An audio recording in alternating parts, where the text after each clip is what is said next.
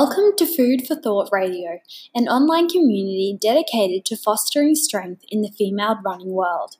From high school and collegiate athletes to professional runners and recreational runners, we encourage all body types, shapes, and sizes, proving that you don't have to fit any one-size mold to be a distance runner. Now, let's get to the show. Hi everyone, welcome back to the show. This is Greer here, and I'm thrilled to welcome Rachel Steil, an All-American cross-country runner who now advocates for eating disorder awareness at the high school and college level. Following her college career, Rachel decided to blog about her own journey in the hopes that it might speak to others running in silence. In today's episode, we will be discussing how coaches can address disordered eating with their athletes. Welcome, Rachel.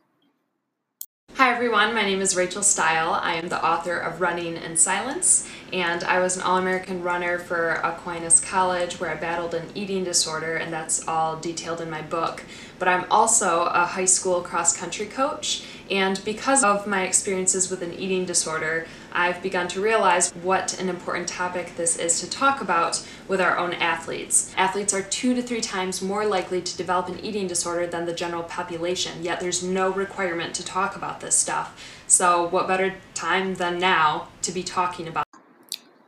Thanks so much for joining us today, Rachel. So, since stepping into the coaching world, what was the first thing you noticed about the stigma behind collegiate eating disorders?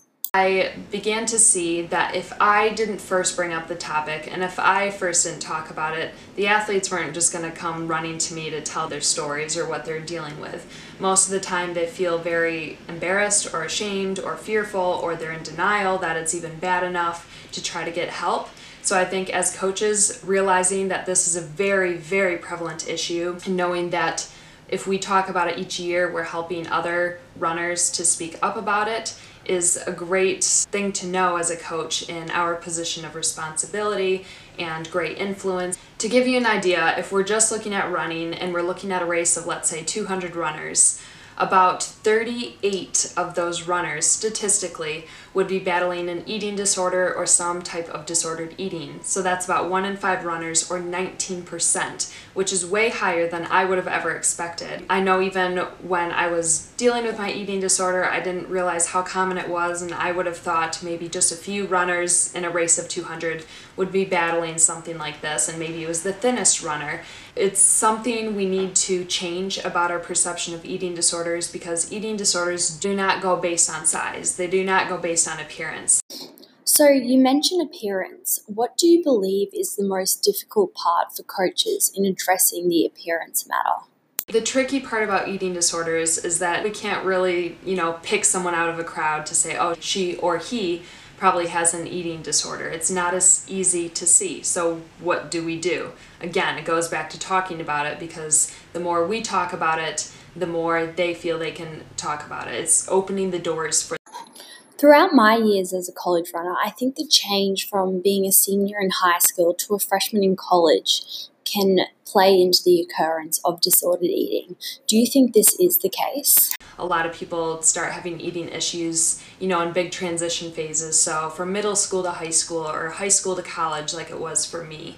I know specifically for my parents, I was living with my parents here and there throughout my eating disorders, and they didn't even realize I had an eating disorder, which just goes to show that this is very tough to see, very tough to, understand if we don't have an idea of all the symptoms, or at least a basic understanding. So it's not to say any coaches out there that have athletes with eating disorders are a bad coach. It's partly just our lack of knowledge. It's difficult to understand, and it's not easy to see.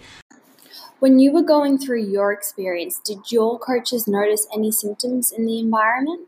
My coach for college and in high school, they were great coaches, and I was still the one developing an eating disorder. In high school, we never talked about eating disorders, so when I was going through my experience, I thought eating disorders looked different than what I was dealing with. So that's why it's important to go through the symptoms.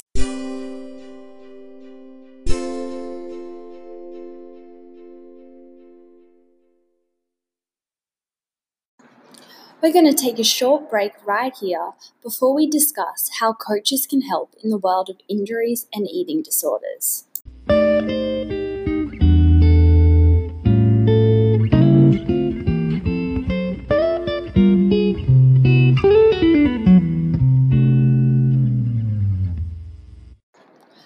Rachel, I also think it's quite common for a girl to fall back into old habits when they are injured and can't exercise enough.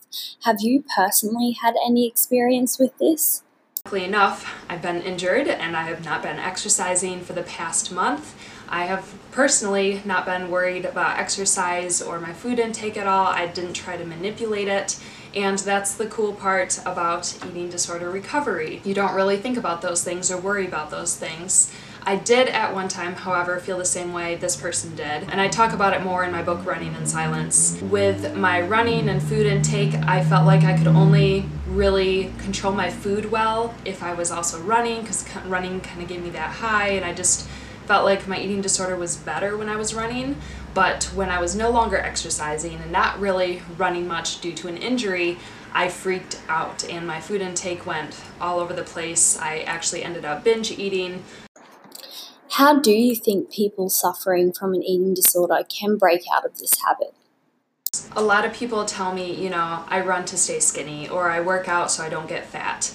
And instead of using that kind of language, I think we should start seeing exercise as a way to, I use exercise because I feel healthy or I feel strong, or I use exercise to help my depression. Things that are like helpful rather than I'm doing it to burn calories. We have to also keep in mind that when the body stops exercising, it doesn't mean it stops burning calories. Through my recent injury with the kneecap dislocation, like I said, I haven't worried about trying to exercise or anything. I've done a little bit of physical therapy, but I know that my body's always burning calories. Even if it's going to sit in bed all day, I burn like 1,200 calories. So when I'm hungry, I'll eat food and I get full sooner just because I'm not burning so many calories. So really, if we're trying to exercise to stay skinny, we're just burning calories and then we're going to get hungrier to try to make up for those calories, if that makes sense. As we wrap up here, what is your main piece of advice for girls struggling? The biggest thing with all of this that helped me to recover was to figure out the why behind it. And I had a lot of help with that by seeing a therapist. So I thought, well, I want to lose weight, so that's why I'm trying to manipulate my food or I'm trying to exercise. But why are you trying to lose weight? Well, I want to run faster. Why do you want to run faster? Because it makes me feel good about myself. Why is that the only thing that makes you feel good about yourself? It's about digging deeper to find, I guess, the why behind the eating disorder. Also, seeing a dietitian was especially helpful because if you are in an eating disorder, you're probably not eating properly, and a dietitian will help you find meals throughout the day to use in a way that won't cause you to be restricting and then maybe binging later, which may cause you to want to exercise. So finding a dietitian was especially helpful because I know some people are saying like, oh, I don't want to recover from an eating disorder because that means I'll be fat or something. And fat isn't a bad thing, but I know people are worried about gaining weight, and if it's reassuring to anyone, once I recovered from my eating disorder, I fell back to my set point weight effortlessly, and I don't worry about food and exercise anymore. So there's hope, and it gets so much better. Also, we want to think about something to find to replace the eating disorder, something that's going to make you even happier than the eating disorder, because there's a part of the eating disorder that makes you happy. You can't think about giving up the eating disorder, finding something to replace it. Also keep in mind there are consequences if you don't get the help you need sooner. So you could sit back and say, well, food and exercise and controlling all that makes me happy. Which at one point I thought that's the happiest I could be. Having the eating disorder was like my friend. I promise you there are so many other ways to be so much happier later. And the consequences that come about from the eating disorder are just not worth it.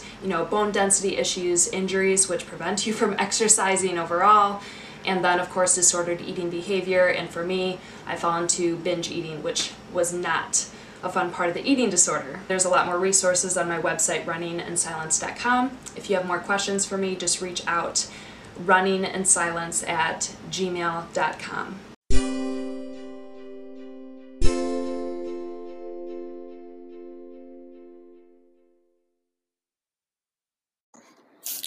Well, that's all for today's episode of Food for Thought.